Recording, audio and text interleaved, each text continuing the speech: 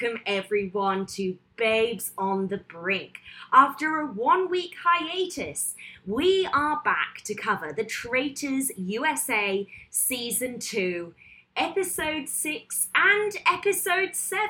It's a double special, yay! And joining me, as always, my number one, my Peter's pal, it's Chili Philly! Hello, hello. Oh, yes, I know. We are the most faithful of the faithful, aren't we, over here? We really are. We are. We're dedicated, and you know what? Sometimes we stray, but we always come back more faithful than ever. So Yes. let's just take the audience back a week. If you remember, we had Dan, Phaedra, and we had Parvati up in Traitor's Tower, and they were about to make what we all unanimously agreed at the time was an unbelievably bad idea. So Mm-hmm. when we come into episode 6, this is where we see the fallout, because we get the slow reveal Bergie, who they tried to take a hit at last night, congrats Dan, is not dead. Parvati is aggressively squinting. Peter is smug and gossiping about it with his buddies. Phil, what was your reaction to this breakfast? Like a big massive moan. Obviously, at this point, we'd had like this is because obviously we're zooming our brains back a couple of weeks, but we at this point had already been spoiled by the show itself that this was going to be the fallout from the previous episode. And so when I saw it sort of actually pan out in front of our eyes, yeah, what the hell? Like, I just don't understand. I just don't understand. And I think we might have touched upon it last time. Like, obviously, Dan is a good Big Brother player. So, from what we have heard, maybe we need to watch his, maybe we'll recap Big Brother 10 or something and see what it's like. It is one of the shorter ones from what I understand. But yeah, I just don't understand. And so when, yeah, but when Bergie comes in, it's just sort of a bit like, well, you flopped. Like, what else? I What? I don't Why? I don't think that the skills that you gain in Survivor and Big Brother are necessarily directly translatable to the traitors. And I actually think that kind of coming in with that mindset, and I was to an extent a victim of this as well. When you come in with that mindset, you're in many ways setting yourself up for failure. And I think we're seeing this with a lot of the former Big Brother and Survivor players here, where they're trying to over strategize. They're trying to make strategic moves where they don't need to be played. And in fact, they're just making the game harder for themselves and backing themselves into a corner. And I mean, but that said, I really do think that even intuitively this was terrible. We get a confessional from Dan before he sees that Bergie is still alive, where he points out that if Bergie is dead, everyone's going to pin it on him anyway. So I think there was no universe in which this move worked out for him. And all of this time that he was sitting back, playing this Big Brother game, trying to be under the radar, not really focusing on establishing himself as a vocal player in the game, he was setting himself up for failure. Yeah. Because you're more of the post-show interview sort of listener, but had you listened or read any sort of interviews where he sort of explains even why he even thought that that was a good decision? Yeah, so I was listening to it, and I think from Dan's perspective, he wanted to take this big shot. Bergie was coming for him, and he thought Peter had a shield. So I don't. I mean, I think he knows what he did was wrong. I think also he was really loyal to Parvati Hmm. in a way that was detrimental to him as well. I mean, later on in this episode, he goes guns blazing at Phaedra because he couldn't see himself working with Phaedra strategically, because she won't strategize. Yeah. And he felt like everyone trusted Phaedra more than him. But that's such a good reason why you can't target Phaedra. If Yeah. her word means more than yours, don't target her. He needed to feed the hungry faithful, and he needed to feed them Parvati, and Yeah. neither of them were really willing to throw the other one under the bus out of what I can only assume is this legends loyalty to each other Yeah. that transcends the game.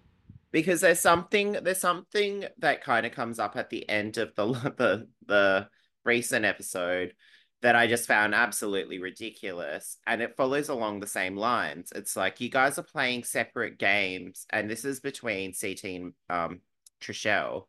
It's like you're both clearly playing very different games and are on two different sides of the thing. Why is there even a semblance of this loyalty when you are actually actively playing against each other? And same thing applies here. It's like, what is the benefit of even trying to sort of save face for somebody when at the end of the day, I guess maybe they both were under the microscope, and that's maybe what brought them sort of closer together in terms of Parv and Dan. But even out the door, and obviously you've said to me before that Luke sort of gave you this sort of pep talk when you knew you were going to sort of go out guns blazing, but you went guns out blazing, maybe in the correct sense, while Dan went out guns blazing in the what the fuck sense. That was what was I watching? And I disagree with you on the Trishelle and CT of it all. We can Yeah. talk about it when we get there, maybe. Yeah. But this was bad, and so let's Yeah. just wind it back. We're at the breakfast, and the way Peter. This is where we kind of see Peter's story arc over these two episodes. So, Yeah. in episode 5, Peter's amazing. He's clocked everyone, and he's come up with this awesome strategy. But it's really here in episode 6 that he kind of transforms almost into a bit of a villain with his smugness, and we start to get on side back with the traitors on the anti-Peter bandwagon. And I think it starts here at breakfast. So here, very, very smug, okay? Yeah. Announces to everybody that he had only told 3 people, and rather than saying who those 3 people were, he makes each of them announce themselves and give a justification as to why it isn't them. And then based on that, he says, okay, I've decided it's not CT. CT is safe. Everybody, it's between Parvati and Dan. And look, he's not wrong. He's correct. And I usually say, Phil, that correct is sexy. But there was something profoundly unsexy about Peter over these last 2 episodes. No, yeah, the initial sort of cracking of the code, I guess, that he had, and his Nancy drawing of everything was amazing. That was like so unexpected for us all because he didn't come from one of these sorts of shows. But then they're sort of overconfident because I guess it's like it's that thing. It's like he is a faithful, and as we see later on, he's definitely committing to the bit. So from his perspective, he's just laying it all out for everybody. But the thing is, it's like it's so transparent that like. Yeah, I don't know. It's giving like male like, privilege. Like it's ew. giving smug hot white guy, and I think it's interesting because the Traitors as a show only really works when the traitors are getting banished, right? We all root for a traitor to get banished, but at the same time, the show kind of wants you on the traitors' side as well. So I think Peter got his flowers in correctly identifying the traitors, but I think now we need to turn as an audience against Peter so we can get back on board with supporting Phaedra and Parvati. And I do think there's a few things that Peter chooses to do which don't keep the audience on side here. But we're post-breakfast now, and Peter gets some one-on-one time with each of the traitors. Phaedra's coming over to tell him how amazing they are, and, you're all so genius, pushes Parv under the bus a little bit. But then we get these sit-down chats in the breakfast room. Parv and Peter, then Dan and Peter. Each of them give him absolutely nothing. Absolutely nothing. Dan gives him, I mean, at least Parv is like, Peter, come to the table, stop being such a smug git. Dan is just like, I'm not going to give you any of my thoughts until the round table. This was where they needed to go at each other. Yeah. If at this point Parvati says, why are you obsessed with me, Peter? I live rent-free in your brain. You have this man over here who has not said anything in 5 episodes. Yeah. Okay? Bergie was nearly murdered last night. Bergie is going hard for Dan. It's so obviously Dan and not me. But she doesn't. She doesn't. Have they developed a culture this season where they don't, because obviously now we know as time has gone on that this group of 5 that has been cultivated by Peter sort of exists. Yes. And then there's all these leftovers, as Sandra refers to them as. Do you think that the sort of tentativeness for everybody to do anything so overt has created this in terms of there are 5 people who are willing to gun for people, talk it out, blah, blah, blah, in a group setting or in a one-on-one setting that's not at the round table.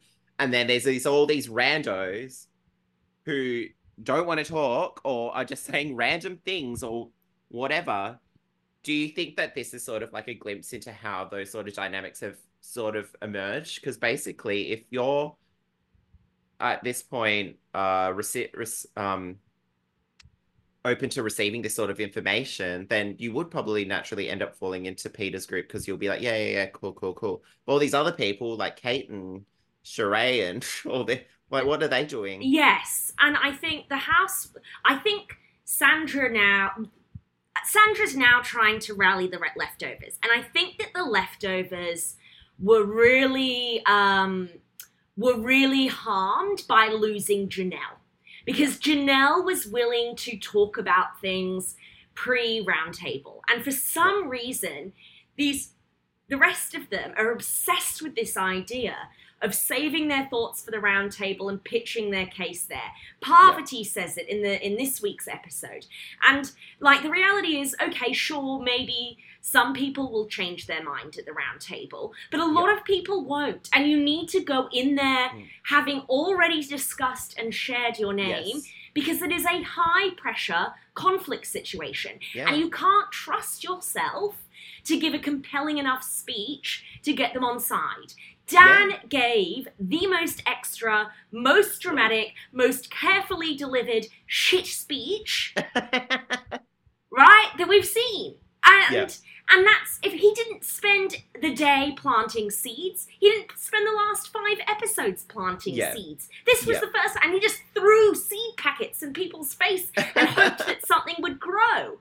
Yeah. Because we've seen this in winners in the past. We've seen it in who won just the recent UK season. We saw Mike, but you know, it's just one of those things where it's like you need to have those relationships. So when you bring up these things at the round table, you have that backup person to corroborate what you're saying.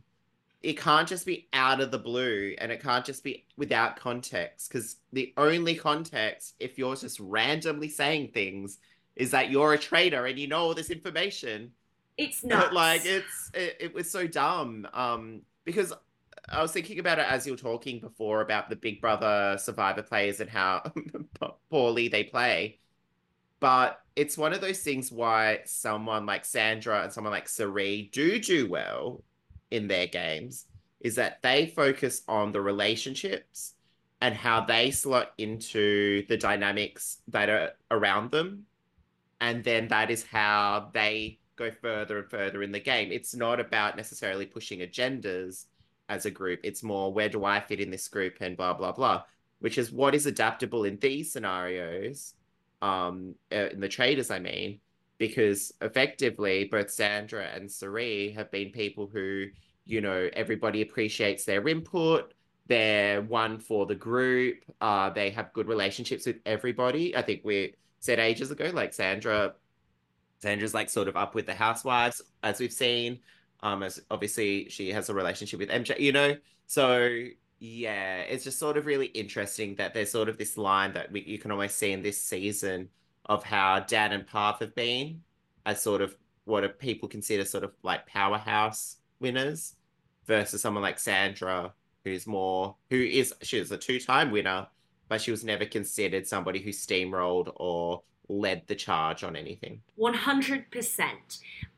You know, there is a strong physical element to Big Brother and Survivor that does not exist in the Traitors. If you Mhm. think the Traitors are going to keep you in because you might do well in missions for them, you are delulu. That does not factor into their thinking at all. Get that thought out of your brain. There is an element of strategy, but that's fairly small. You know, Yeah. there's shields, but there's no idols. There's no other No, twists. There's no. no, you know, like, and ultimately, if you can get everybody on your side to vote somebody out, great. If you're faithful, you still don't get to choose the murders or have any say. You also, it doesn't matter if people are on your side if they're a traitor and can take the money at the end anyway. As Yeah. you said, the only thing that really, really matters in this game is your social relationships, that people trust you, love Yeah. you, want you around, want you until the end. It doesn't Yeah. pay to be annoying like me. It doesn't pay to overthink it like Dan. Yeah. Just be loved, okay? Yeah. Just be loved. Yeah. We have the mission. There's nothing to say, really. It's the catapult mission again. Yeah.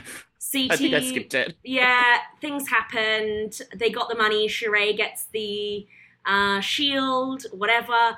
All that really comes out of this is we're seeing a lot of movement towards Parvati. You know, Kate is really pushing Parvati. I'm getting, you know, Kevin's saying, I don't really know that we should go for Dan. Like, he's not really done anything. Peter is annoying. He's like, Dan, Parvati, make my murder tonight painless. Everyone rolls their eyes and groans. Again, still being extra afterwards. Peter's like, this is my last meal. Has he joined the Housewives? I don't know. Yes. But things kick off post-mission, and this is, I think, going to be the fatal flaw of Peter's party pals. And that's their obsession with secret meetings, locking people out the room, and telling people they're not allowed in. What has your reaction been to this repeated behavior? It's very strange. Like weird. Because it's not like Big Brother or Survivor where you are basically living in the environment. So the timing of meetings and stuff like that is important. Like you're gonna have to do that. In this game, you're actively around the house, right? And you're only there for a set period of time. So literally isolating yourselves and saying, sorry, no, no, no, give us a chat multiple times to different people. You're basically saying to a group of people that they are not have them one of them sit in the group, because whatever the annoying thing is that okay, let's say Phaedra or Sandra or whoever does sit in the whatever, you still need their numbers to banish whoever you guys decide.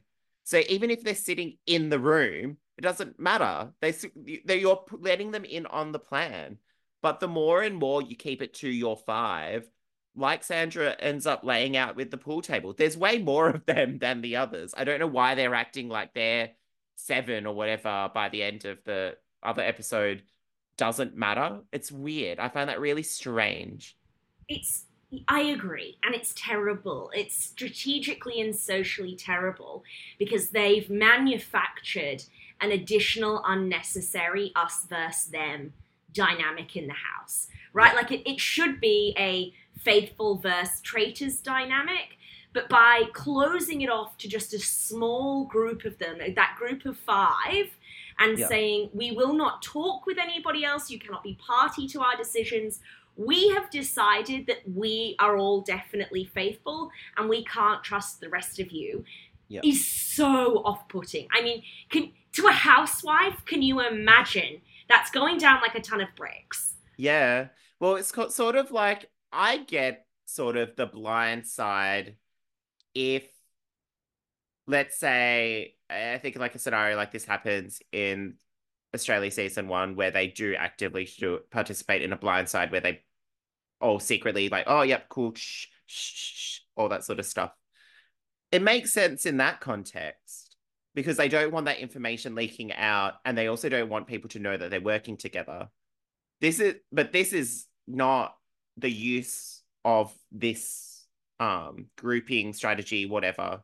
It's just so not right, as in not right. That sounds like it's problematic in some way. But like like morally problematic. But yeah. It's just I don't know. They have their Bad. token person of color with Kevin, okay? It's not Yeah. problematic. And they have a token woman in Trishelle, so it's and so they're not fine. ageist, and they're not Yeah. ageist. And they've got John. And they have one blonde. Yeah. Yeah, international flavor with John. It's equality. So yes, I think so. There's it, and they continue doing this into the next episode as well. It forces the rest of the house to come together in a way they wouldn't have otherwise. And then additionally, they have formed this group based on this deep trust that they are all faithful, which is super bad because you need a traitor who's going to not murder you. And the only person in there who can say they're safe from murder is Bergie, because he has Phaedra, and even then he's got the flakiest traitor on his side. Phaedra, who was willing to let him get murdered with a freaking shield last night. So they have set themselves up to be targets from the rest of the house who have the majority, and they've set themselves up as targets for the traitors by having secret discussions the traitors aren't party to, which is scary, and by being correct about who the traitors are, which is even scarier. So they are now being attacked on all sides. They're a minority, and they're not, like, outside of Peter. Like, if he's gone, it's falling apart, babe. Yeah, no, there's nothing. And you just, I was looking at Reddit before I sort of saw this episode, before I realized what the twist was, and everybody was like, clearly this is the producers being like, shit, we can't have Peter go right now, because if he does go, what else is going to be happening? So yeah, literally, Peter's such the glue for this dynamic, because hey, we haven't heard Kevin since Kevin flopped his Janelle plan and stuff like that. We've not heard a peep from him. So yeah, you can imagine same with the others that we're hearing more from Trishelle now, but yeah, I just don't know what else. I'm surprised that Trishelle is sort of in on this as well. I thought she would be a little Trishelle's dead meat. Yeah. Trishelle does not make it into the next episode. I'm calling that now. We'll get there in a second. Okay, so going into the round table, it seems like everyone is pretty much on board to banish Parvati. That's what Peter's party pals are saying. That even seems to be what a lot of the housewives and the Sandra units are saying. But Dan says, not today, Satan. Not today. It will be me going out tonight. He gives this long, dramatic speech. The evidence was flimsy at best. I described it in my notes as a very dramatic plate of plain toast. Yeah.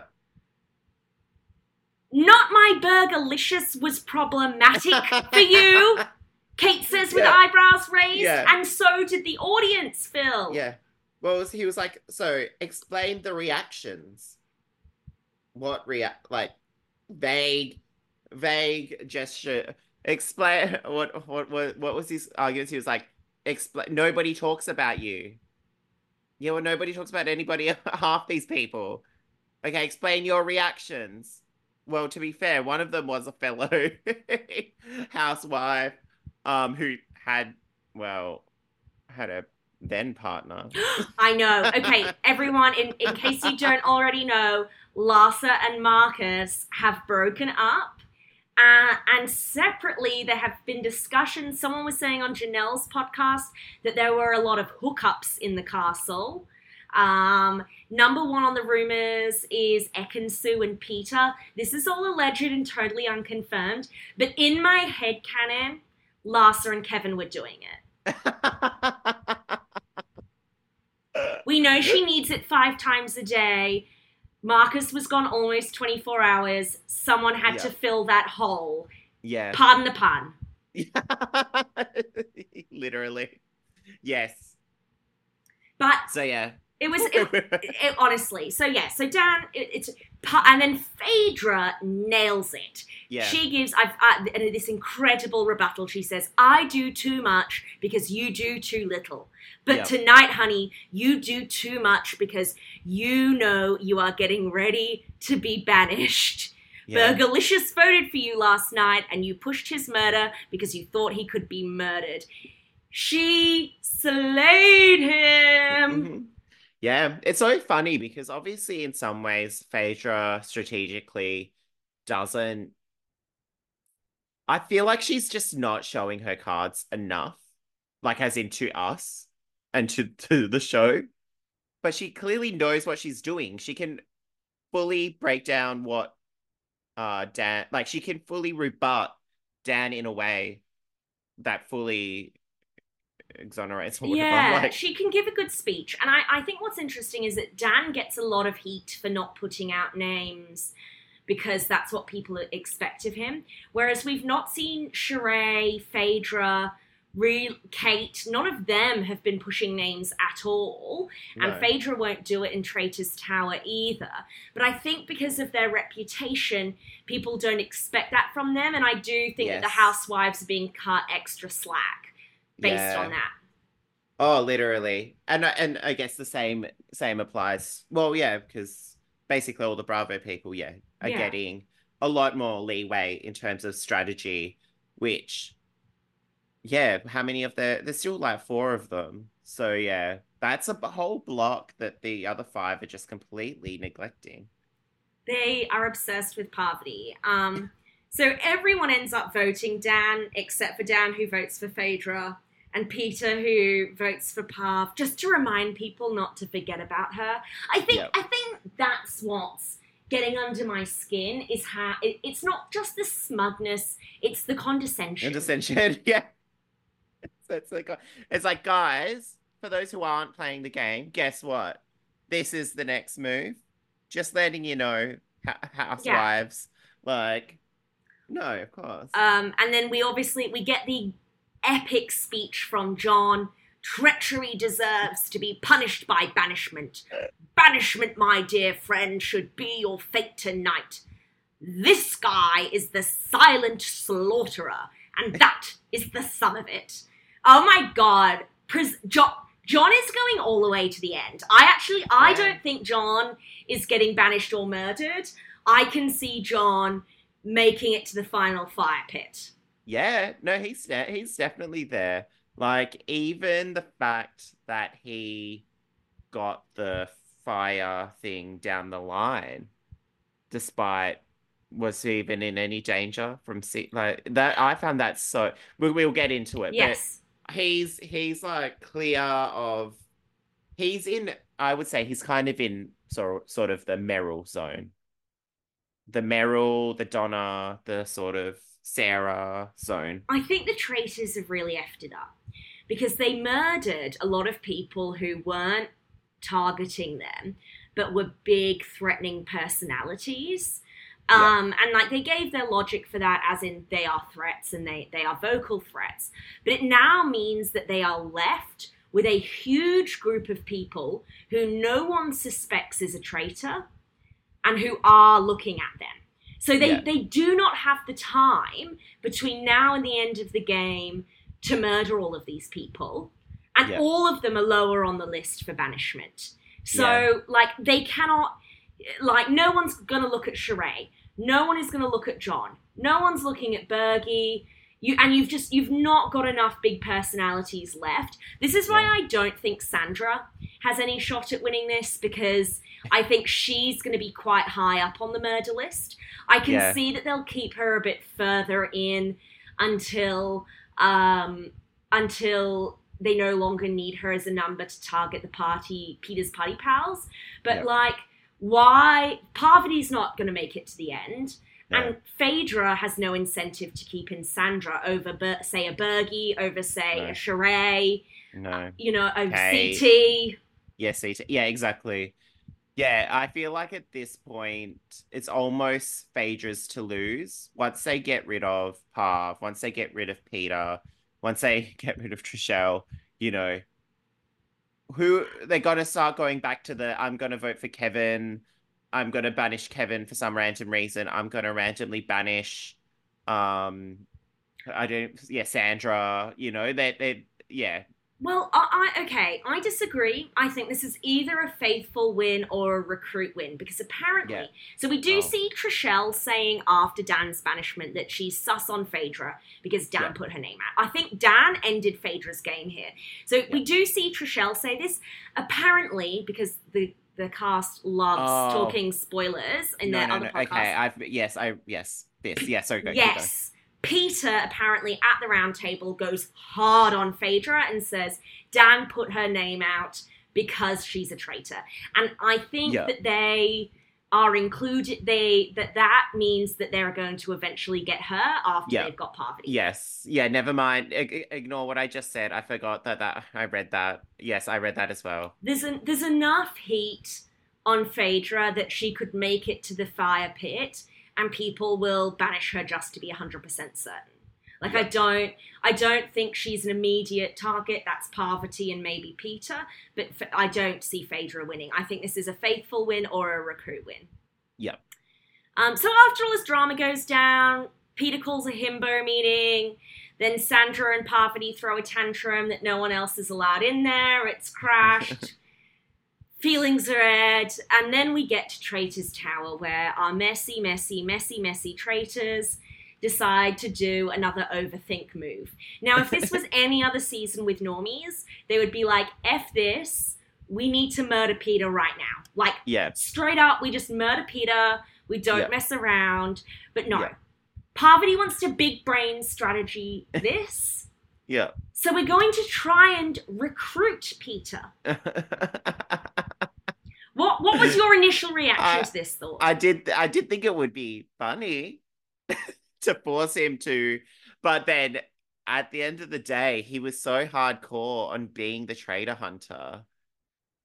The thing is as well is that let's say UK in general, there was already a precedent set that the people who deny the recruitment get murdered, and I feel like there's an underlying sort of tone of that throughout it since then, that everybody's a bit too scared to reject it because they're probably going, because again, normie season, it's pretty straightforward. Those sorts of actions probably will lead to whatever, unless they want to be big brainer, I guess, like you said.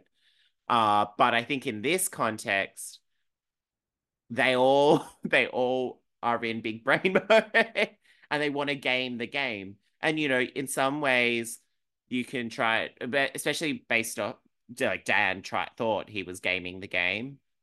Peter did game the game. Sandra's now gaming it, but Parv, yeah, on paper, yes, would be very funny to force him to turn on his fellow faithful and blah blah blah. But he had built up so much uh reputation that I feel like, and as we said, he had a lot of sort of condescension and all this sort of thing, that I think there was absolutely no way that he would have taken it without thinking that he could also use it to his advantage. You know what I mean? And yes, I agree. And I think that the problem is that they're all thinking about TV. So Parvati's thinking it's going to make great TV to recruit him instead of murdering him. Like, murdering him's the obvious thing. The TV thing is to recruit him. And Peter's there, thinking, no, my brand is being faithful. The iconic TV thing would be to say no. And in all of them are playing badly for the big TV thing. And I think it was Wes from the challenge was on Rob Has a Podcast talking about this. And he said something really great, which was, if I have the choice between two equally good moves, I choose the choice that's better for television. But if I have a choice between a move that's good for my game and a move that's good for television, I choose the move that's good for my game. And Yeah. that's where they're cooking it. Yeah.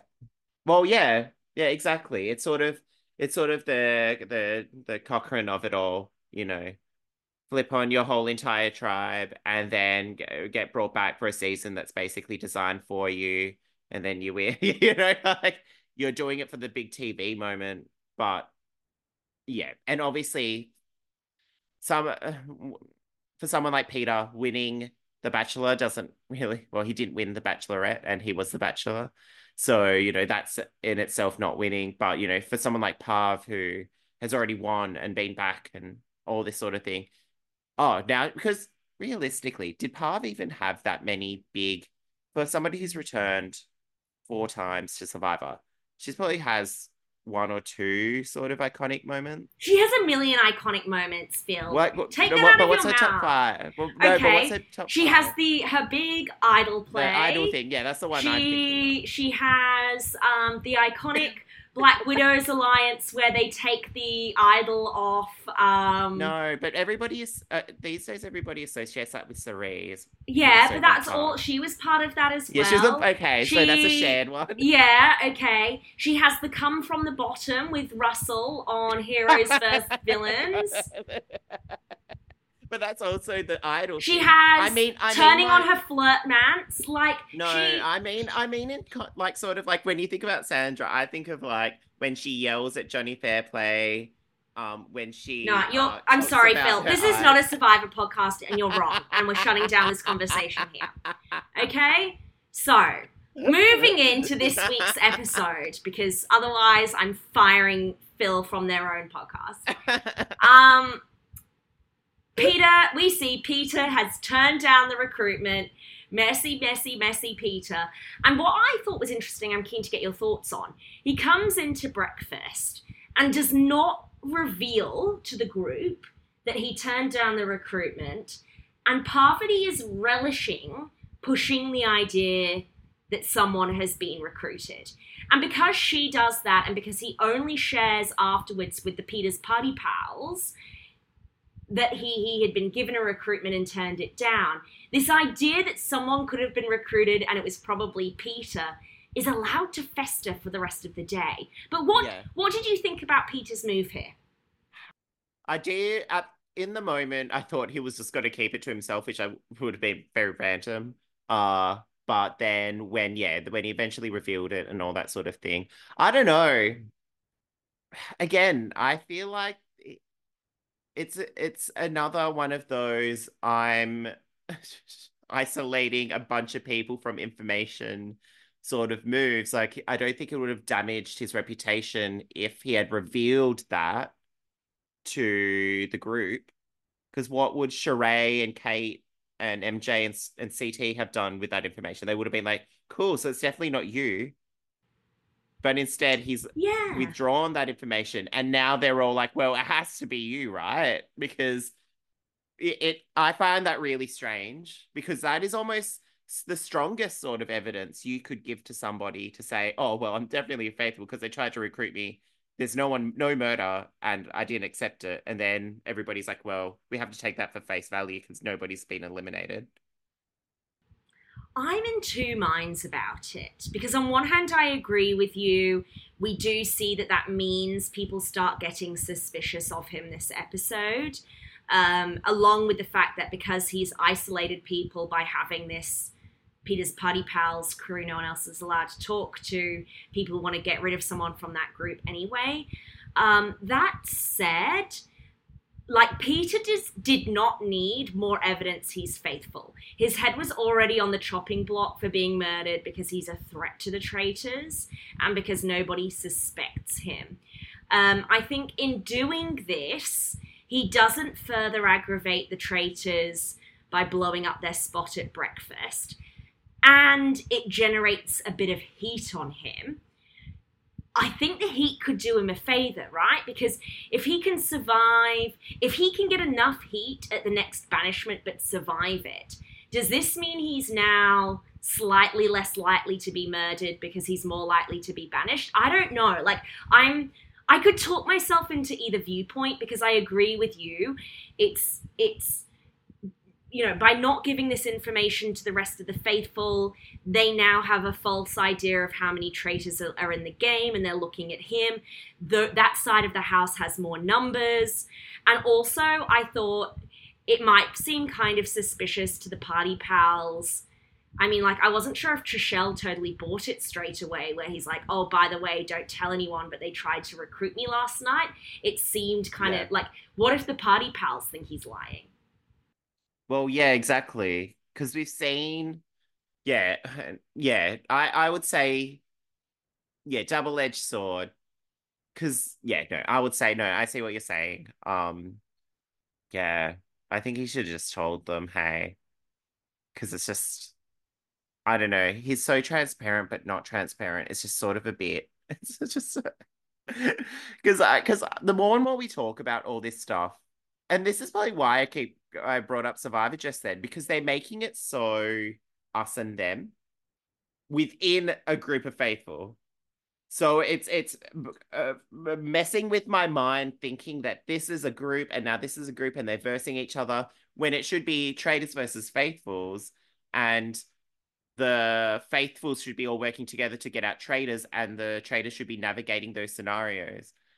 Because it's so funny because I guess especially these last few months with so much traitors going on, especially when you go on Reddit, every person has like 500 ways that they think they can improve the format, and you don't need to improve the format. It exists how it is, and you can sort of create things within those Yes. diameters, those parameters, I mean. And so, and this is a version of that. And it's sort of really funny because, like, I think, well, I just remember I was thinking about when you were just speaking, but long gone are the days where the murders were random murders to throw in chaos. I think those are so far beyond. Everybody wants to big game. Traders want to big game the murders now. Big brain the murders. I guess it is probably better way of framing it because yeah, instead of throwing chaos into the mix and sort of deflecting and being good at that sort of thing, now they want to sort of navigate moves and stuff like that. So yeah, like it's just really interesting sort of talking about it now because I just sort of realized this dynamic that Peter has sort of created has made it so survivor like, and it's not even the game at at hand. Yeah, and I think, you know what, everyone, trash the format once the players have actually worked out how to play the format. You know, we've had Yeah, Big Brother and Survivor for over 20 years. So, of course, people know how to play it now. And I saw Sandra was trashing it as well. And I'm like, look, no, it's not the same game. And yeah, there's it's big elements that are, you know, different people have different levels of power within the game. And it's not completely fair. But there's not the same kind of random twists that you get in Big Brother and Survivor. There's a lot of no, luck in those games as well. Maximize your agency within the format of the game and trash it once people have got it worked out and there's still obvious flaws. People are still working it out. And I, form, don't get me wrong, form your little sub alliances. Don't make them so obvious and include a bloody traitor in them. I think that's yeah. another fundamental issue is with the Oh party yeah, pals. There's no traitor in it. There's no traitor in it.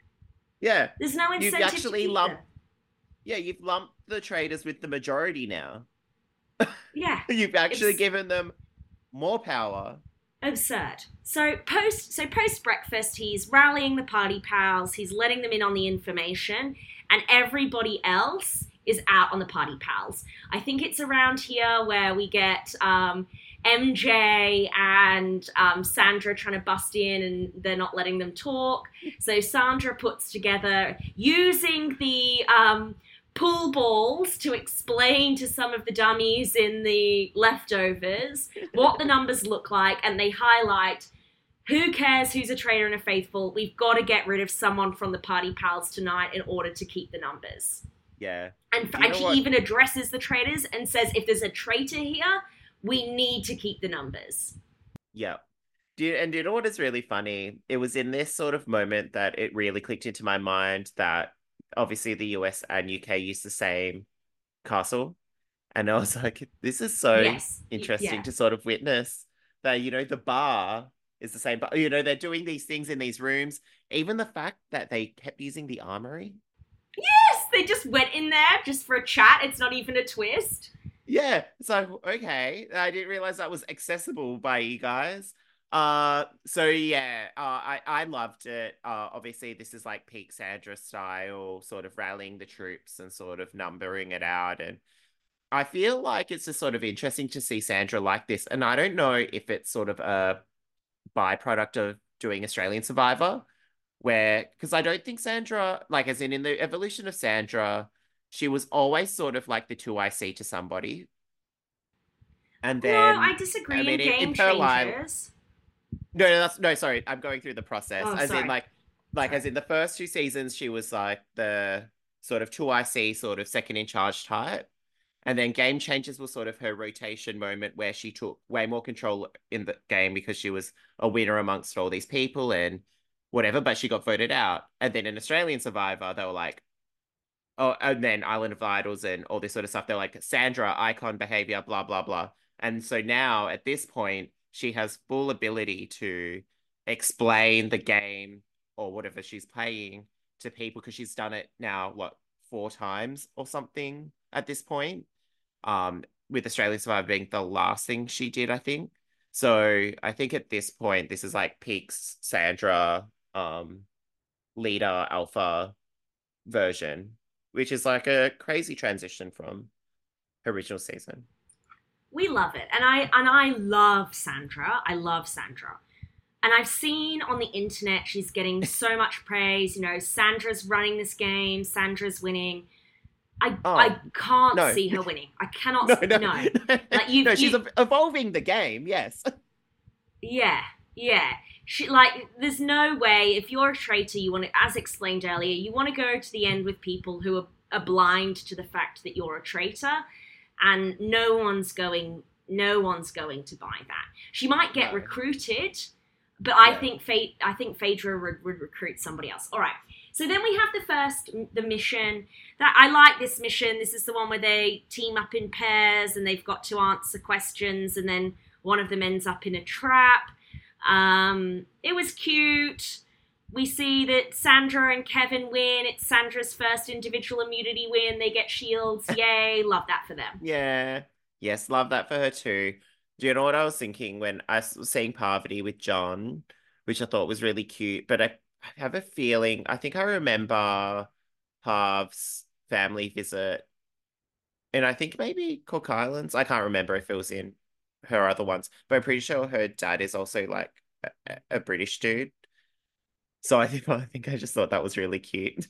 Oh, that's That's cute. just random, I honestly, I can't random. remember. I remember Courtney's dad's super British, but I don't Oh, maybe remember I'm thinking of Parv's. Courtney's dad. Yeah. Actually, no, never Yeah. mind. I think I'm thinking of Courtney's dad. Never mind. I'll edit this part out. Sorry, everyone. But no, that was really cute. Some extra bonding time for our King John. We get back again. We can see that the Peters pals are looking to target Parvati.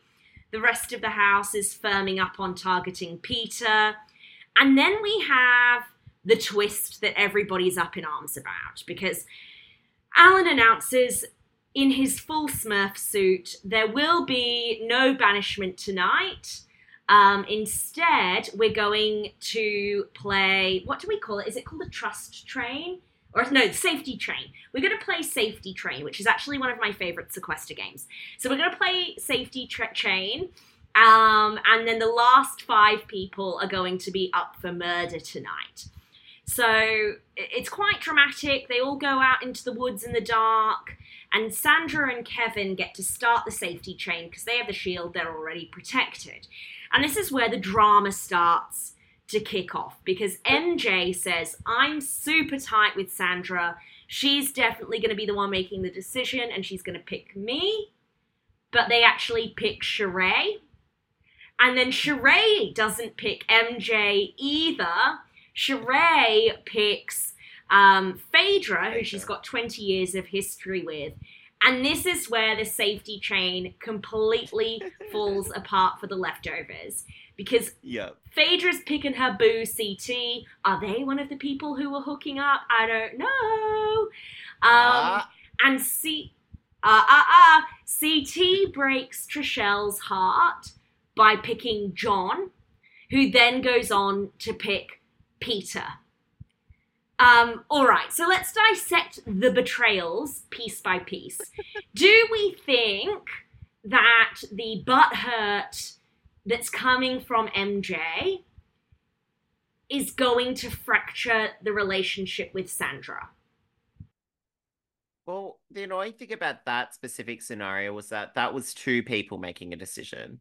So it can't completely fall on Sandra that she didn't push hard enough for the one other, like for this one person. But probably, But like, probably. It probably yeah, yeah, is. probably it would probably be Sandra's end for some annoying reason. I wonder if it's going to be harder to vote for them together.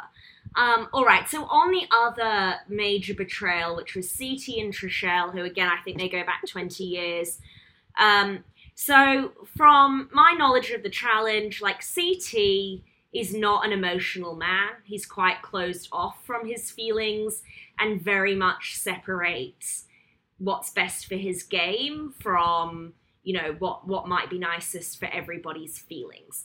And I harkening back to where you were saying that this is kind Oh of yeah, like it's unfair, they're not playing a game, and like they are on opposite ends of the alliances, in that Trishelle's very much part of Peter's party pals. She's not really been keeping CT looped in. But I do think that he's been straddling both sides, and having that secret close alliance would have been really positive for him moving forward. I just think they both handled it really poorly. Like it would, yeah. rather than him going to her and saying, "Oh yeah, I just think John's better at the game than you." He could have said, "I wanted to keep how close we are under wraps. Like I Yeah. don't think that you're more likely to get murdered than somebody else, but I'm so sorry," or whatever. And I don't think she needed to blow up their whole friendship over it. No, but that's what I mean. It's like, as you explained, their relationship, their strategic relationship was seemingly kept under wraps. So by acting super betrayed by this sort of decision, all it would say to me is that, okay, so they're sharing information between the two. If I was, let's say, replace Parvati with me, I don't know, Sheree with me. Oh, I would have fully just been like, well, you're CT, are you sharing information to this other group? Like, that's all I would.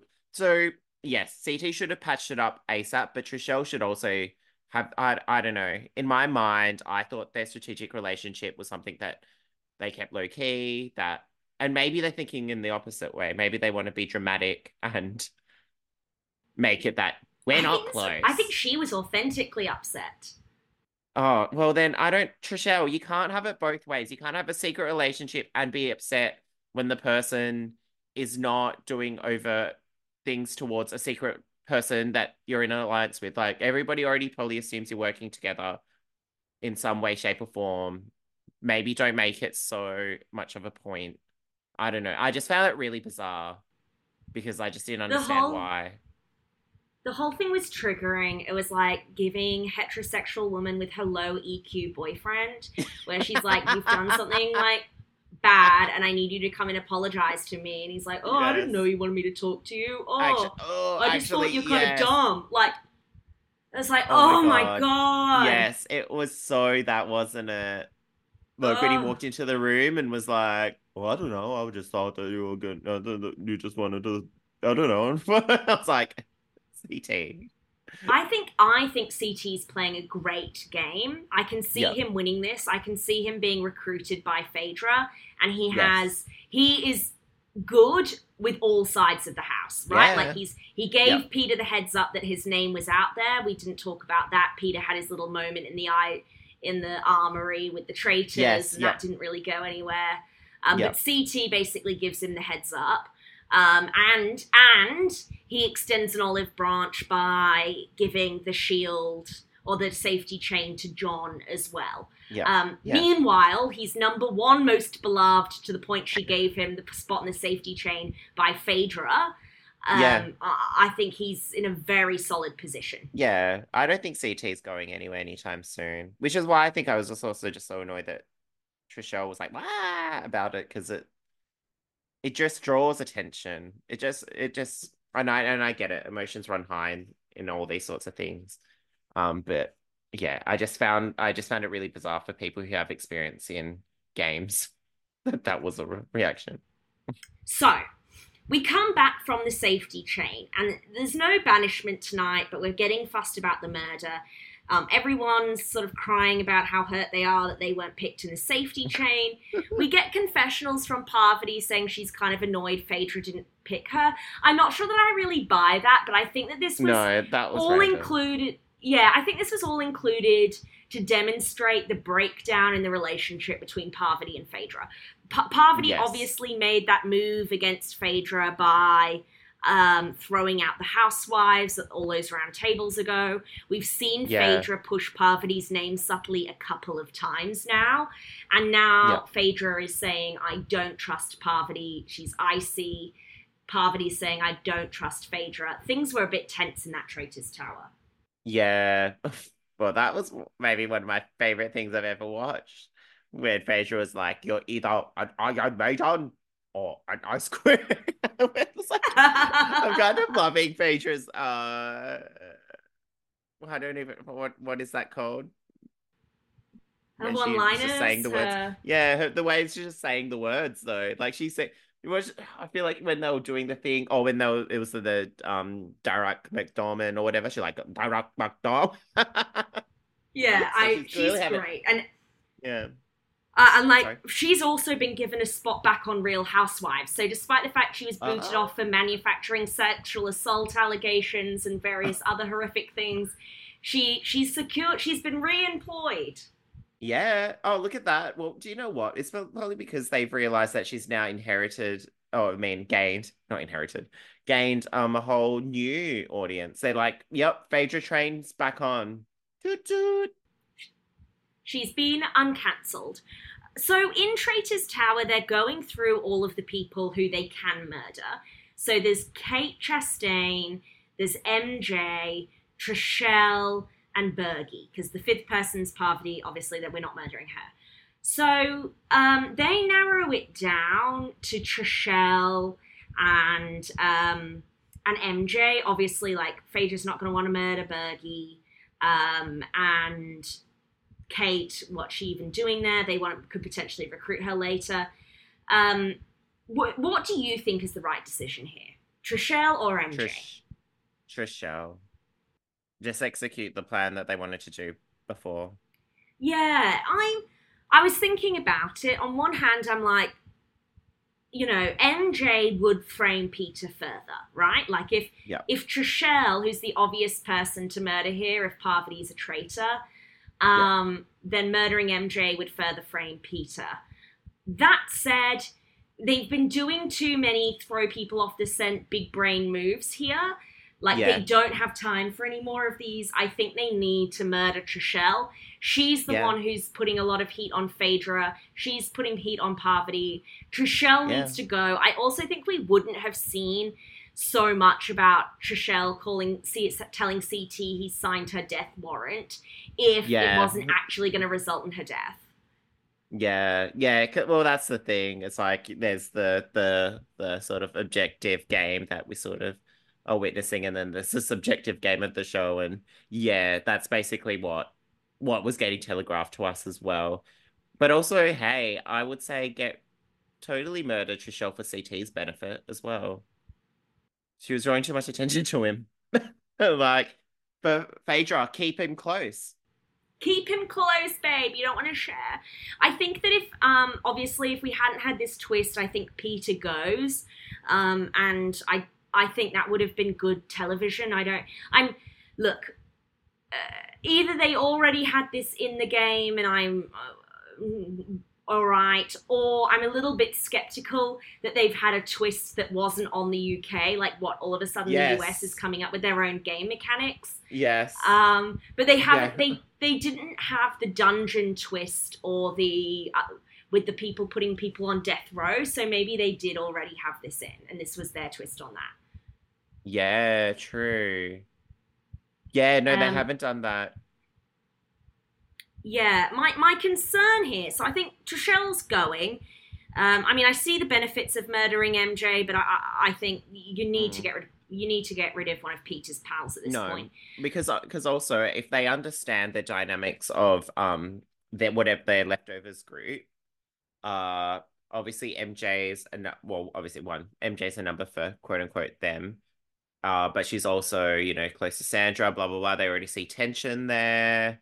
So that could then become a festering point to help break down that group once they whittle down the other group. Yeah, my concern here though is that the leftovers are coming in. They didn't have time to consolidate their group and bring themselves together by banishing Peter. And now they've been blown by the safety chain. Like the Peter's pals never had to betray each other with the safety chain, whereas the leftovers, they did betray each other. And now I'm concerned that because of the tension between Phaedra and Parvati and the brewing resentment amongst the rest of the leftovers, that we see maybe Phaedra and CT swing over to the Peter Party pals, and we Yeah. see a Parv banishment. Yeah, in honor of Trishelle. Yeah, It's like, oh, yeah, CT feels bad. Obviously, there's a traitor on the other side because they wouldn't have specifically then gone and done the executed plan. They're already suspecting Pav is a traitor. They flip. They finally get rid of Pav. Peter stays. New week. Who knows what happens? yeah, recruit CT. But look, I Oh yeah, think we're true. At all that point, it's manifesting. Phaedra. We're manifesting Peter's demise. We thank you for your services to the faithful, Peter. I always back a faithful, and I love a faithful who's correct. But I needed you to be cuter about it, Yeah. and you've stopped being cute about it. And now I would like you to take the fate of the rest of faithfuls who are always correct, and I need you to be unceremoniously booted from the game. Yes, please. Like he's cute, but then no, it's not really. No. Mm.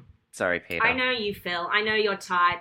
And when Bergie was cuddling his little plushie up in that, in all of his shots in the room, I'm like, oh, I know Phil's secretly thirsty. Yeah, there you go. There you go. Yes, so sorry, Peter. You're not himbo enough. All right. Is there anything we've not spoken about that you were hoping to get off your chest? No, I think that was everything. Like, luckily by not talking about one episode and then talking about this episode where basically nobody gets eliminated, we've spoken about the full circle arc of it's almost like how in both Australian Survivor and in Traitors UK, they have their 3 episodes and they sort of format it in that way. This is a nice, tidy little arc. Whatever the outcome is of tomorrow, we know that, I mean, tomorrow, whenever, that the next step of the game is going to be so different. It's not going to be the same. It's not going to be the story of the leftovers versus the cuddle buddy party pals. We love the Cuddle Buddy Peter Putty Pals, and I love that the name gets longer and longer the longer this conversation goes on. Yes, everyone, thank you for being patient with us as we took a week off. Fortunately, we were blessed because this was a Nothing Burger episode. Chili Philly, where can the people find you? And what have you got going on? So you can follow me on Instagram at Chili Philly. You can follow me on Twitter at the Chili Philly. You can follow us on Instagram and on Twitter that gets no action at Babes on the Brink. Um, I will be recording a like hot or what recap of Survivor Titans versus Rebels this week with I would say pending guests, but at this point I think it's going to be one of our faves, Baden Gilbert. And yeah, that's going to be really fun, but that's not even recorded and the episodes aren't even done for the week. So let's see what happens this week. And then it may be Stay more tuned. exciting than yeah, stay tuned. What about you, Annabelle? Australian, it's an amazing season of Australian Survivor, only superseded by Phil's and even better coverage. So you can follow me on Instagram and Twitter at Annabelle CE. That's ANNABELCE. this week I am going to be talking about Australian Survivor over on Silent Podcasts with Sarah Carradine as a guest. I was also on Ivan from the Traitors UK Season 1's Entropoly Twitch stream this last week. So if you go over to Ivan's Twitter and check out his Twitch stream, that was so much fun. I did that from Doug from Survivor UK and John, who is a Blood on the Clock Tower streamer. Had the best time ever. But what I would love more than anything, audience, could you please leave us a rating and a 5-star review? We would super appreciate it. I live on a diet of compliments, and it helps people find our podcast in the sea of a million podcasts. So we love you. Stay faithful, and everyone, thoughts and prayers. Peter's party pals are going down. Bye. Bye.